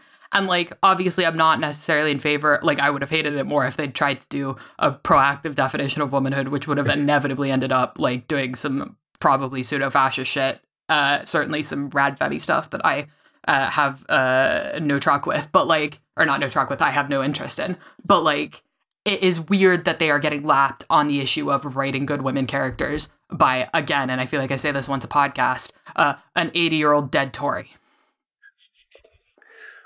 Well, hard pivot from that. This is another Prime Gimli comedy hour. And as is my wont in the Two Towers episodes, I'm going to kind of defend some of these choices here. I think all of his comedic bits actually serve in one capacity or another. The most memeable thing is the discussion of dwarf women and their beards, which is a hot topic going into Amazon's new show. And I guess at this point we've already seen the Amazon's new show, so I'm either applauding them for including dwarf women with beards or lambasting them for not going far enough with their dwarf women beards. Slot in whatever you need to there. But just in the abstract, I do like Gimli nominally talking about dwarf kingdoms and cultures, so we just get a bit more flavor from that corner of the lordom. But then we get those Hobbit movies that gave me a lot more information about the dwarves, and then I decided I don't need to know this much. And I don't have anything specifically to add on dwarf women and beards, but Emily, what do you think, or how does this work into Tolkien's Legendarium and all that. Yeah, so this one's kind of fun. So this is kind of like a systemic example of like Tolkien's missing women, and that like dwarven women are basically not mentioned at all. I think one of the only ones we actually get is Dís. And, you know, after The Lord of the Rings was published in late 1940s, late 1950s rather, you get this kind of fanon interpretation that, you know, theoretically dwarf women could have beards. And that's something that held as sort of its position of like canon ambiguity, where like it was never canonical as in positively affirmed in canon, but it was also never not canonical as in positively denied in canon. And so it was fun. Like it was fun. It was cool. It was good. It had a lot of good art. I think it was like one of these things where it was kind of an interesting way of like talking about like different cultures and also women and whatever, all this stuff nobody really gives a shit about. Anyways. It wasn't until November of 2021 when the Nature of Middle-earth book came out that there was finally positive confirmation in canon, in Tolkien's own words, that dwarf women don't have beards. Nevertheless, it's a bullshit call, and I say overturn that, and dwarven women should always have beards. And it's fun. And if you have time to go look at the art, I think you'll go see like some really great fan artists who have really thought, I think, quite seriously about like what. And I know this sounds, it is overthinking it, but it's also like a fun overthinking it, which is like there are these fan artists who have thought sincerely about like what does it mean when everybody in a culture has beards, and what does that do for your aesthetics? And they've come up with some really beautiful art for these dwarven women with their beards, and it is enormously refreshing to look at, and kind of like a good kind of like palate cleanser, I guess, midway through your day if you're a bit sick of the world. So I would highly recommend that. Gimli also seems to be low-key trying to impress Éowyn here, being all jokey and blustery with her, where do we stand on shipping Éowyn and Gimli? Do they have a cute ship name? Gimlowen? Emily? That just sounds like Emily. That really does. That's even worse than it is in writing. Oh my god. The bit with Gimli spurring on his horse actually comes back around, as in the upcoming warg battle, Gimli will very quickly lose his saddle. Really hammers home how dwarves are not riders, and we only really see him saddled when going to and fro with Legolas. He's the one who goes to blow the horn of Helm Hammerend, after all, while everyone else rides out of the keep. Jumping ahead to the warg attack, Gimli gets more comic relief.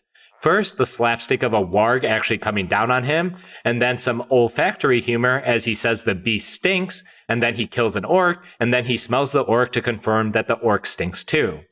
It's super relatable. You ever scratch your balls or your butt and see what it smells like after? Anyone? Yeah, no, I definitely don't do that either. It's been a while, but I bring this up just to mention that I love when the movies talk about the smells of Middle-earth. From Galadriel's I Smell It in the Air to Gandalf's The Air Doesn't Smell So Foul Down There. This film tries to bring back some of that sensory imagery from Tolkien wherever it can. The foul smells also speak to the corruption and decay we find Middle-earth that's quickly marching toward its doom unless our heroes can stop them. So let's talk about the wargs next, essentially giant evil wolves. The word warg comes in from Vagar or Wager in Old Norse, meaning wolf. Emily, is there a pronunciation on that you want to give me? Oh no, yes, whatever you said was right. I can't pronounce it either, so good. Though we only see them ridden as cavalry in these films, wargs live and hunt in packs of their own as well.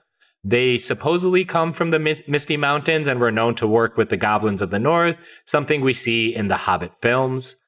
John Ratliff, in his book The History of the Hobbit, postulates that wargs may be creatures corrupted by Morgoth in the Elder Days, but it seems they only really show up in Third Age events as far as we know. Speaking of those Hobbit films, the two trilogies do have distinct designs for wargs. The ones from the Hobbit trilogy are quote-unquote northern wargs and are gray-furred and look more like real-world wolves with accentuated features to look a little more demonic. In Lord of the Rings, they have a blunt muzzle and snout with the face resembling a bear or maybe even a rancor more than a wolf. Not sure whether to call this scene Easter eggy or not, but it might be loosely adapting a single throwaway line about wolf riders being abroad during Theoden's retreat to the deep. And then secondly, the lead warg rider guy dude, the one who steals Aragorn's bling, His name is Sharku, which is a reference to the name Saruman goes under during the Scouring of the Shire. Yes. I also, sorry, so I put this in and then immediately kind of second guessed myself and spent an unfortunately long amount of my time today diving through the like worst parts of the internet to try and find an answer to this. But I was thinking originally that this was meant to be kind of an oblique reference to the wolf attack on the Fellowship in the books when they are climbing back down Carthras after like the snow kind of blocks them out. They're attacked by wolves in Eregion.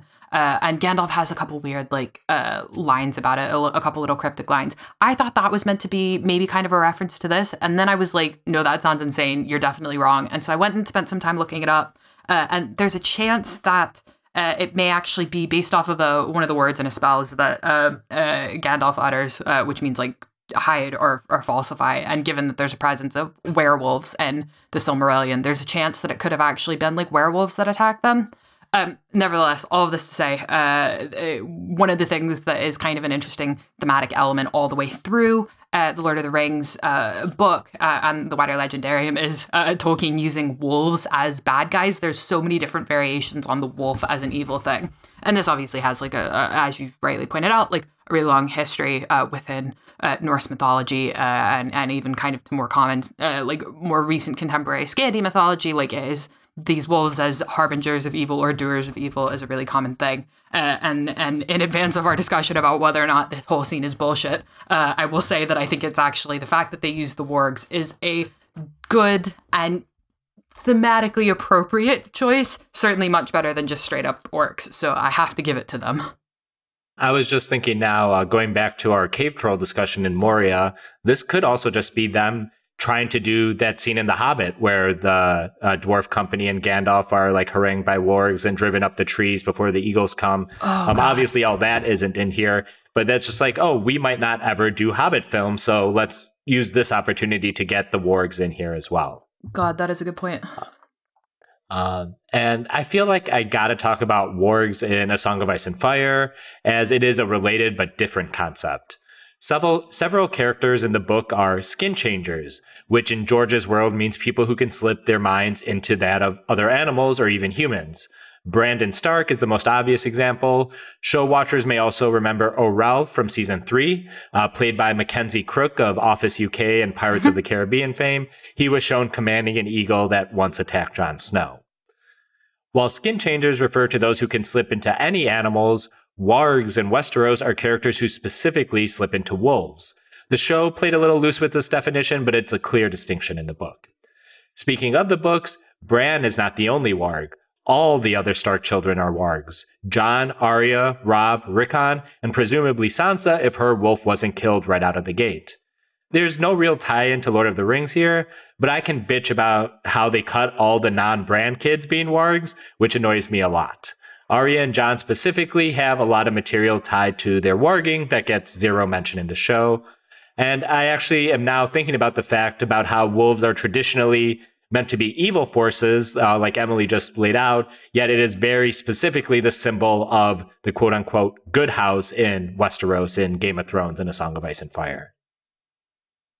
That is because wargs are dogs and dogs are always good. And that is my smart contribution to this. And if you see a wolf in the wild, you should always go up and pet it. My brother, my captain, my podcast is not liable for any injuries you may receive when petting a wolf. So part of why we talked about adaptations up top is because this whole warg attack is invented whole cloth. The Wolf Riders, again, are just like maybe a throwaway mention or adaptations from Tolkien's broader legendarium. This scene is a pretty standard dunking ground for critics. Unnecessary action sequence, meaningless fake death, nothing to do with Tolkien's text, etc., and so on. Not only do I not agree, but honestly, I don't know if this is one of my favorite films without this sequence. I think it helps pace the story, gives a jolt of adrenaline during a lot of travelogue storytelling, and serves the characters and story.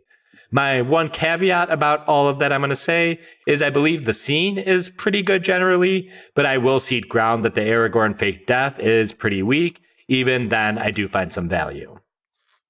But before I go into a semantic defense, I just want to stress first, this scene looks fucking cool. It has action elements I'd never seen before in the medium of film, and is extremely well shot and easy to follow. Let's start with Legolas, cause where else? He's the coolest part of this whole shebang.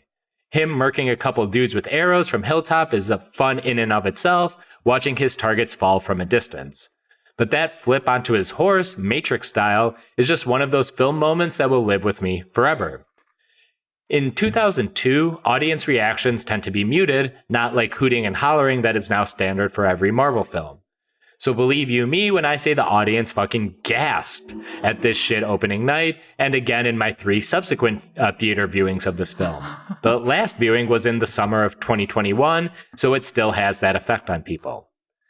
In a single act of getting on a horse, it adds a lot of wonder and mystery to the elves. You get a taste of it with Legolas walking on snow or up the chain with the cave troll earlier, but I think this is the perfect crystallization of the elves being not like us.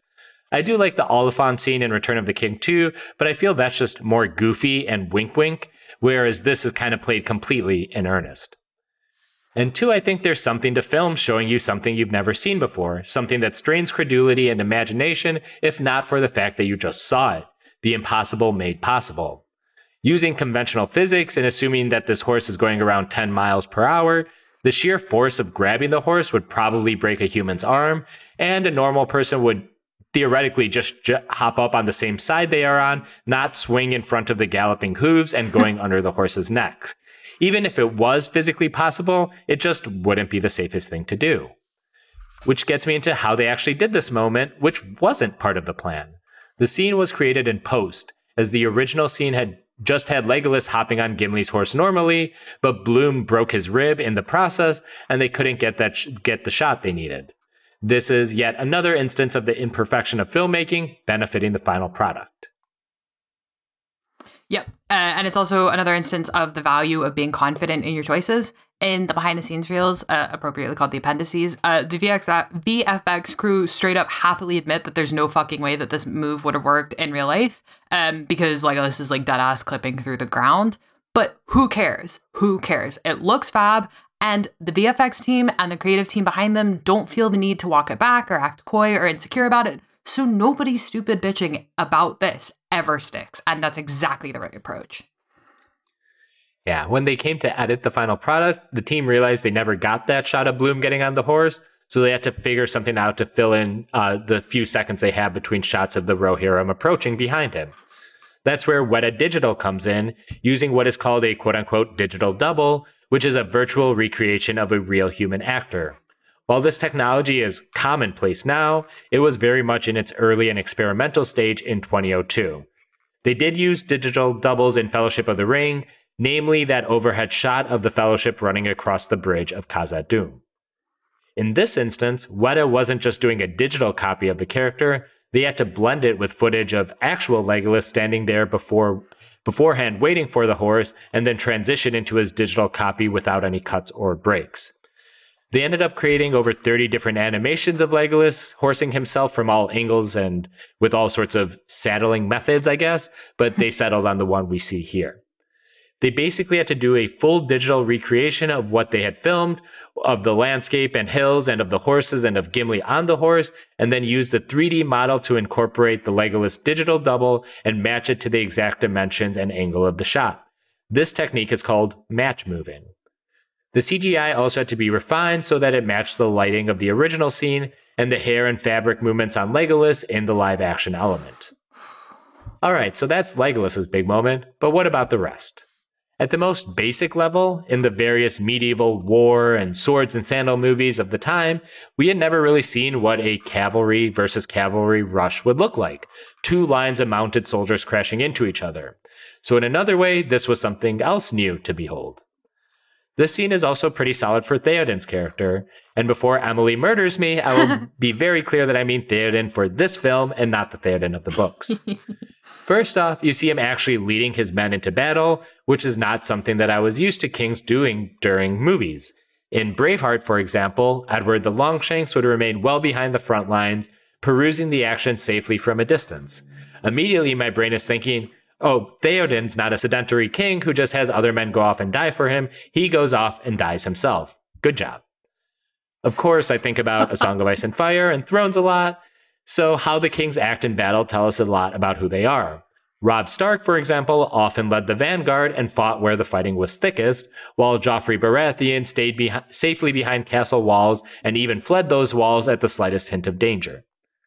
Theoden not only leads the charge, but you see that he is skilled in the martial arts as well. We see him battling one warg rider and defeating them, but then instantly turning around and killing a different warg. A half second late, and Theoden would have been wolf food, but he has good battlefield awareness.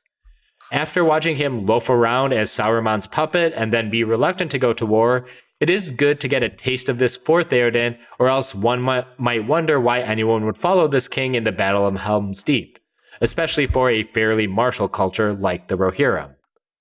And again, Emily, don't murder me, but I'm on board with how Theoden has Éowyn lead their people to the keep and away from the attack.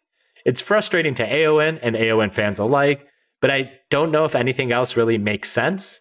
The people need a leader, Éomer is gone, Theoden and Gamling are in battle, Hama is dead, sadly, rip Hama, justice for Hama. And I think mostly it's just Bernard Hill's delivery of "you must do it for me" that sells me. It's a hint at a relationship this film doesn't really explore, and I, kind of wish they did. And I know Emily kind of hates that there is a positive relationship in the first place. Please listen to the last 6 hours of podcast we've released. But the films as constructed, I think, work best unto themselves with this choice. And I do think it's an honorable task to guide people to safety and refuge, and being the only one the king trusts to do so. And I think having Éowyn take up the sword here might defang a little bit of what she ends up doing in Return of the King. Yes, I agree. I 100% agree. I agree. I agree with you on all of these points. I think she in no universe should she have had her sword out here at all. I think that would have been insane. I also agree with you that it is an honorable and good task. Where I disagree with you, and I think that the movie didn't necessarily have to go the path that they did, is that they make it seem like Theoden himself thinks that it is a good, noble, and honorable thing to lead the people to the Fortress of the Hornburg. And that is, I think, kind of the problem for me, because it's disingenuous when Éowyn is left to take care of everything, because the men would never do it themselves.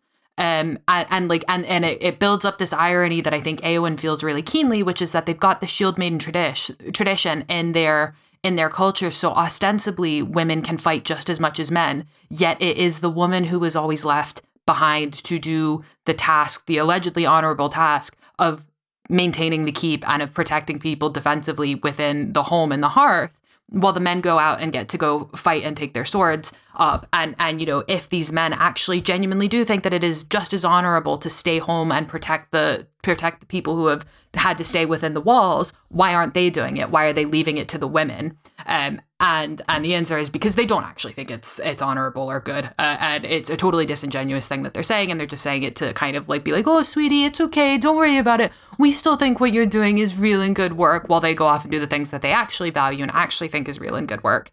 And I wish the movie had played that up a bit more. They basically kind of treat Theoden as, in a lot of ways, after he's rescued from this curse that Saruman has put on him, he's basically morally irreproachable, or morally above reproach, I guess. And I think that's kind of the wrong call. I think they should have shown this active conflict here between Theoden wanting to go out and chase the adrenaline instead of doing the right thing, given that he's a fucking million years old, and take his people inside the Hornburg and let Éowyn, who's young and allegedly good with a sword, do the fighting instead. And they choose not to play that up, and I think that's kind of an own goal. Yeah, I don't think I would dispute anything that you just said there. I also like Miranda Otto's performance here. When Theoden denies her, she has this cold, steely look, but when Theoden says, "do it for me," she relents. And all caveats about the gender politics at play there. I talked about Gimli enough already, but again, him not being a horseman and doing better with 2 feet planted on the ground is true to him as a character and the dwarves as a culture. It serves his character and the dwarvish corner of lore to have him fall from his horse yet still acquit himself well in battle. You also start getting hints of the counting game between him and Legolas here, when Gimli says one of the wolves counts as his. If you're going to have a running bit, might as well commit to it. Also, I think just including the wargs is smart in and of itself. As I mentioned earlier, it's much like the cave troll in Moria. if you're going to do something fun, might as well pull something with high fantasy elements, or that'll give the audience something new to look at.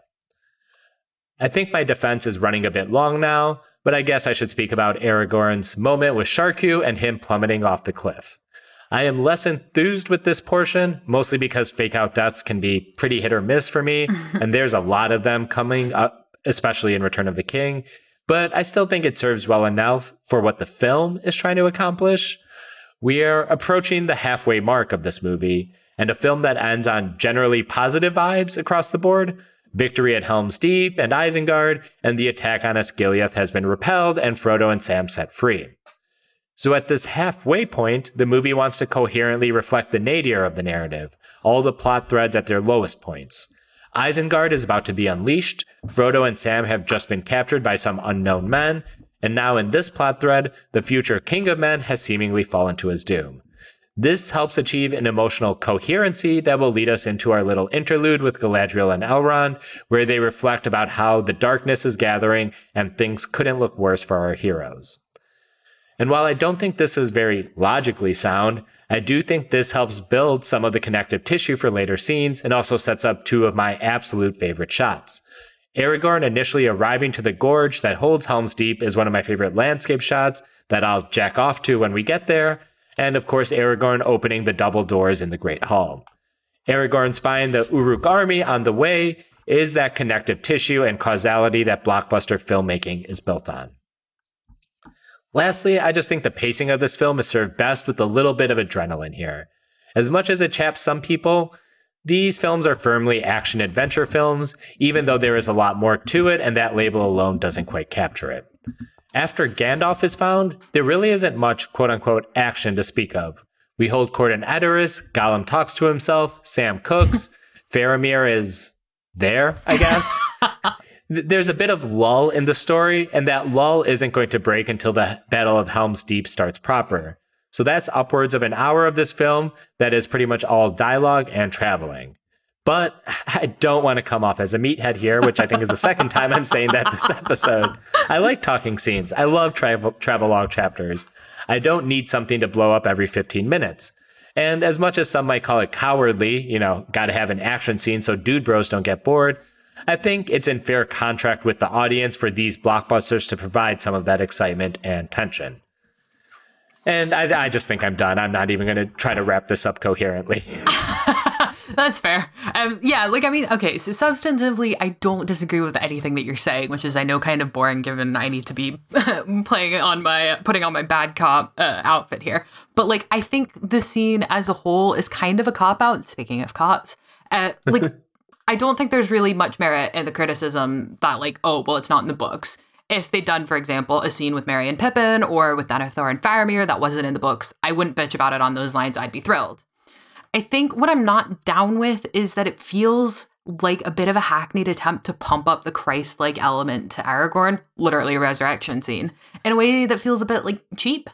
And it also, to me, doesn't really feel like it's playing to the film's strengths and certainly the director's strengths.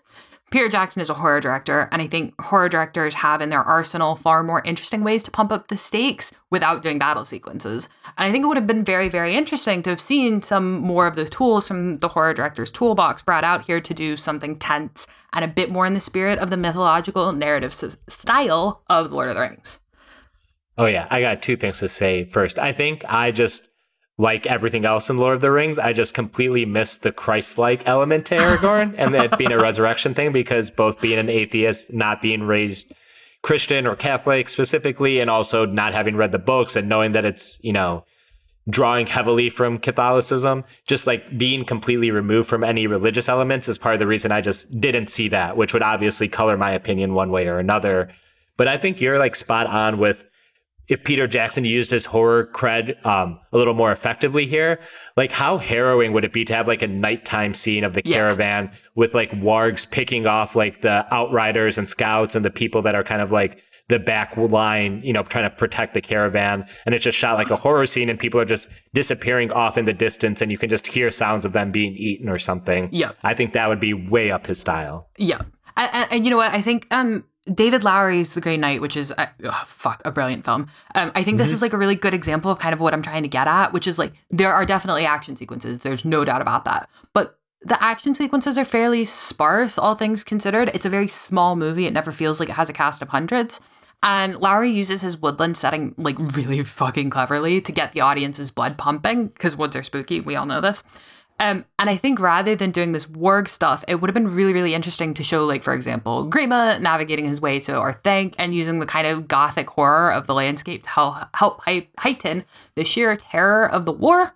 Or even fuck the Rohan plot entirely, play up the Heart of Darkness element to the Rangers of Ithilien scenes. We'll get into this more in the Faramir and Éowyn character episode to come.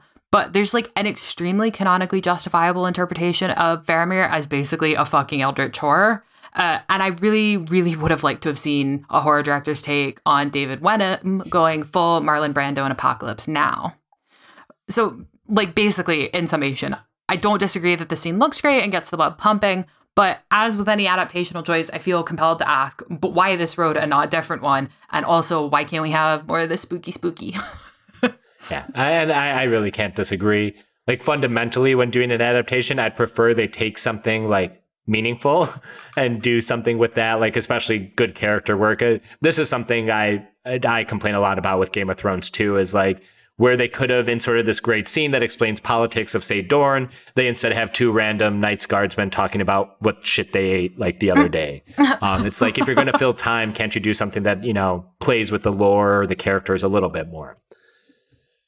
Lastly, our scenes end with us arriving at Helm's Deep, but we're going to skip talking about Helm's Deep for now. We have Aragorn's return and Theoden fortifying the keep's defenses coming up soon, so laying down some geography and history of the castle there makes the most sense.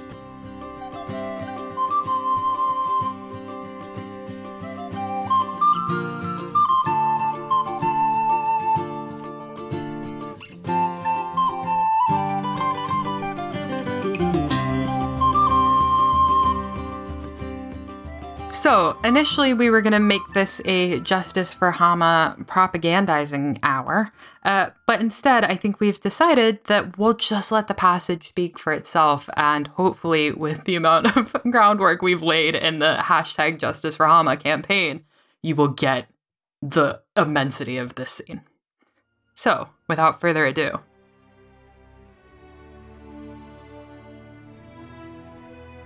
When they had all drunk, the king went down the hall to the doors. There, the guards awaited him, and the herald stood, and all the lords and chiefs were gathered together that remained in Edoras or dwelt nearby. Behold, I go forth, and it seems like to be my last riding. I have no child. Theodred, my son, is slain. I name Éomer, my sister's son, to be my heir. If neither of us return, then choose a new lord as you will. But to someone I must now entrust my people that I leave behind, to rule them in my place. Which of you will stay? No man spoke. Is there none whom you would name? In whom do my people trust?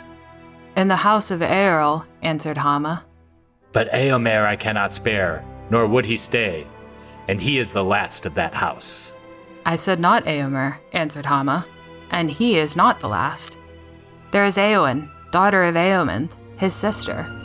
She is fearless and high-hearted. All love her. Let her be as lord to the Aerlingus while we are gone. It shall be so. Let the heralds announce to the folk that the Lady Éowyn will lead them. Then the king sat upon a seat before his doors, and Éowyn knelt before him and received from him a sword and a fair corslet. Farewell, sister-daughter. Dark is the hour, yet maybe we shall return to the Golden Hall. But in Dunharrow the people may long defend themselves, and if the battle go ill, thither will come all who escape. Speak not so, she answered. A year shall I endure for every day that passes until your return. But as she spoke, her eyes went to Aragorn, who stood nearby. The king shall come again, he said. Fear not. Not west, but east does our doom await us. The king now went down the stair with Gandalf beside him. The others followed. Aragorn looked back as they passed towards the gate. Alone, Éowyn stood before the doors of the house at the stair's head. The sword was set up right before her, and her hands were laid upon the hilt. She was clad now in mail and shone like silver in the sun.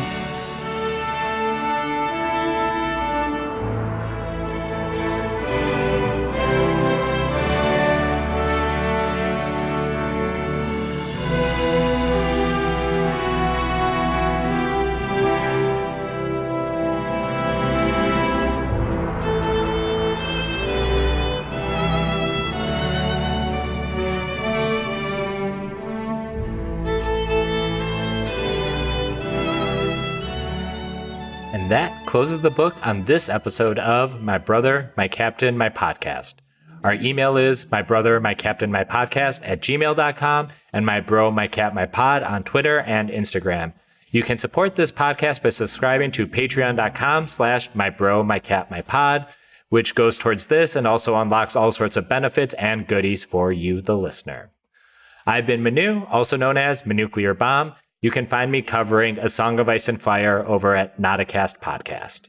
And I've been Emily, also known as JR Tweeting, which is where you can find me on Twitter, where I will be throwing a Kong ball that will hopefully lead the warg that's dragging Aragorn off a massive cliff. Toasting a pint to our sound editor, Stephen Boyd, aka DJ Empirical. Please like and review our podcast wherever you may be listening. So until next time, remember, I would have followed you, my brother, my captain, my king.